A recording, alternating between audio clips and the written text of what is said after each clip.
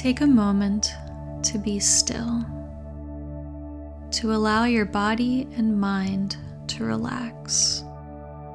Find yourself in a comfortable position where you can allow yourself to be still. Take a deep breath in and out, and in and out. Relax your shoulders, your back.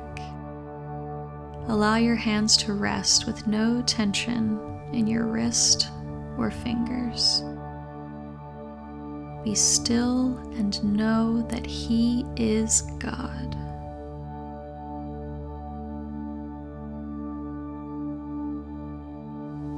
John chapter 8, verses 1 through 30. Jesus went across to Mount Olives, but he was soon back in the temple again. Swarms of people came to him. He sat down and taught them.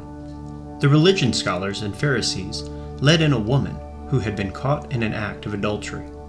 They stood her in plain sight of everyone and said, "Teacher, this woman was caught red-handed in the act of adultery. Moses in the law gives orders to stone such persons. What do you say?" They were trying to trap him into saying something incriminating so they could bring charges against him. Jesus bent down and wrote with his finger in the dirt. They kept at him, badgering him. He straightened up and said, "The sinless one among you, go first. Throw the stone." Bending down again, he wrote some more in the dirt. Hearing that, they walked away, one after another, beginning with the oldest. The woman was left alone. Jesus stood up and spoke to her. "Woman, where are they? Does no one condemn you?" "No, Master." "Neither do I," said Jesus. "Go on your way. From now on, don't sin." Jesus once again addressed them. "I am the world's light. No one who follows me stumbles around in the darkness. I provide plenty of light to live in." The Pharisees objected. "All we have is your word on this. We need more than this to go on." Jesus replied, "You're right that you only have my word, but you can depend on it being true. I know where I've come from and where I go next. You don't know where I'm from or where I'm headed. You decide according to what you can see and touch. I don't make judgments like that. But even if I did, my judgment would be true, because I wouldn't make it out of the narrowness of my experience, but in the largeness of the one who sent me, the Father. That fulfills the conditions set down in God's law, that you can count on the testimony of 2 witnesses, and that is what you have. You have my word, and you have the word of the Father who sent me." They said, "Where is this so-called Father of yours?" Jesus said, "You're looking right at me, and you don't see me. How do you expect to see the Father? If you knew me, you would at the same time know the Father." He gave this speech in the treasury while teaching in the temple. No one arrested him because his time wasn't yet up. Then he went over the same ground again. "I'm leaving, and you're going to look for me, but you're missing God in this, and are headed for a dead end. There is no way you can come with me." The Jews said, "So is he going to kill himself? Is that what he means by, 'You can't come with me'?" Jesus said, "You're tied down to the mundane. I'm in touch with what is beyond your horizons. You live in terms of what you see and touch. I'm living on other terms. I told you that you were missing God in all of this. You're at a dead end. If you won't believe I am who I say I am, you are at the dead end of sins. You are missing God in your lives." They said to him, "Just who are you anyway?" Jesus said, "What I've said from the start. I have so many things to say that concern you, judgments to make that affect you. But if you don't accept the trustworthiness of the one who commanded my words and acts, none of it matters. That is who you are questioning. Not me, but the one who sent me." They still didn't get it, didn't realize that he was referring to the Father. So Jesus tried again. "When you raise up the Son of Man, then you will know who I am, that I am not making this up, but speaking only what the Father taught me. The one who sent me stays with me.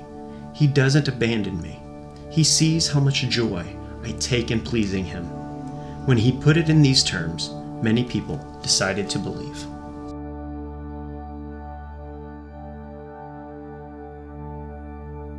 Take a few moments to pause. What was one word or phrase that stood out to you while listening?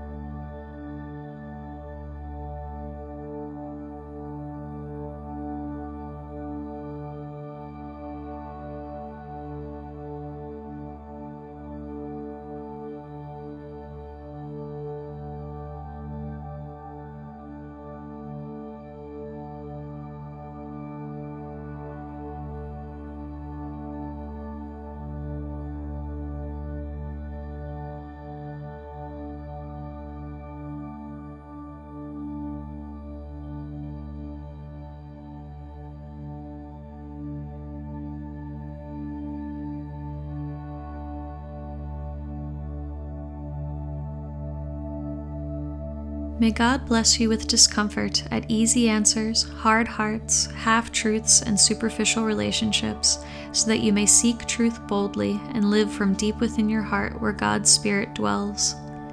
May God bless you with anger at injustice, oppression, and exploitation of people, so that we may work for justice, freedom, and peace. May God bless you with tears to shed for those who suffer from pain, rejection, starvation, and war, so that we may reach out our hand in comfort and turn their pain into joy. May God bless you with foolishness to believe that through Jesus Christ we'll have the strength and power necessary to create change in this world and in our neighborhood, so that together we will courageously try what others claim cannot be done. May God bless you with remembrance that we are called to continue God's redemptive work of love and healing in God's place, in and through God's name, in God's Spirit, continually creating and breathing new life and grace into everything and everyone we touch. Amen.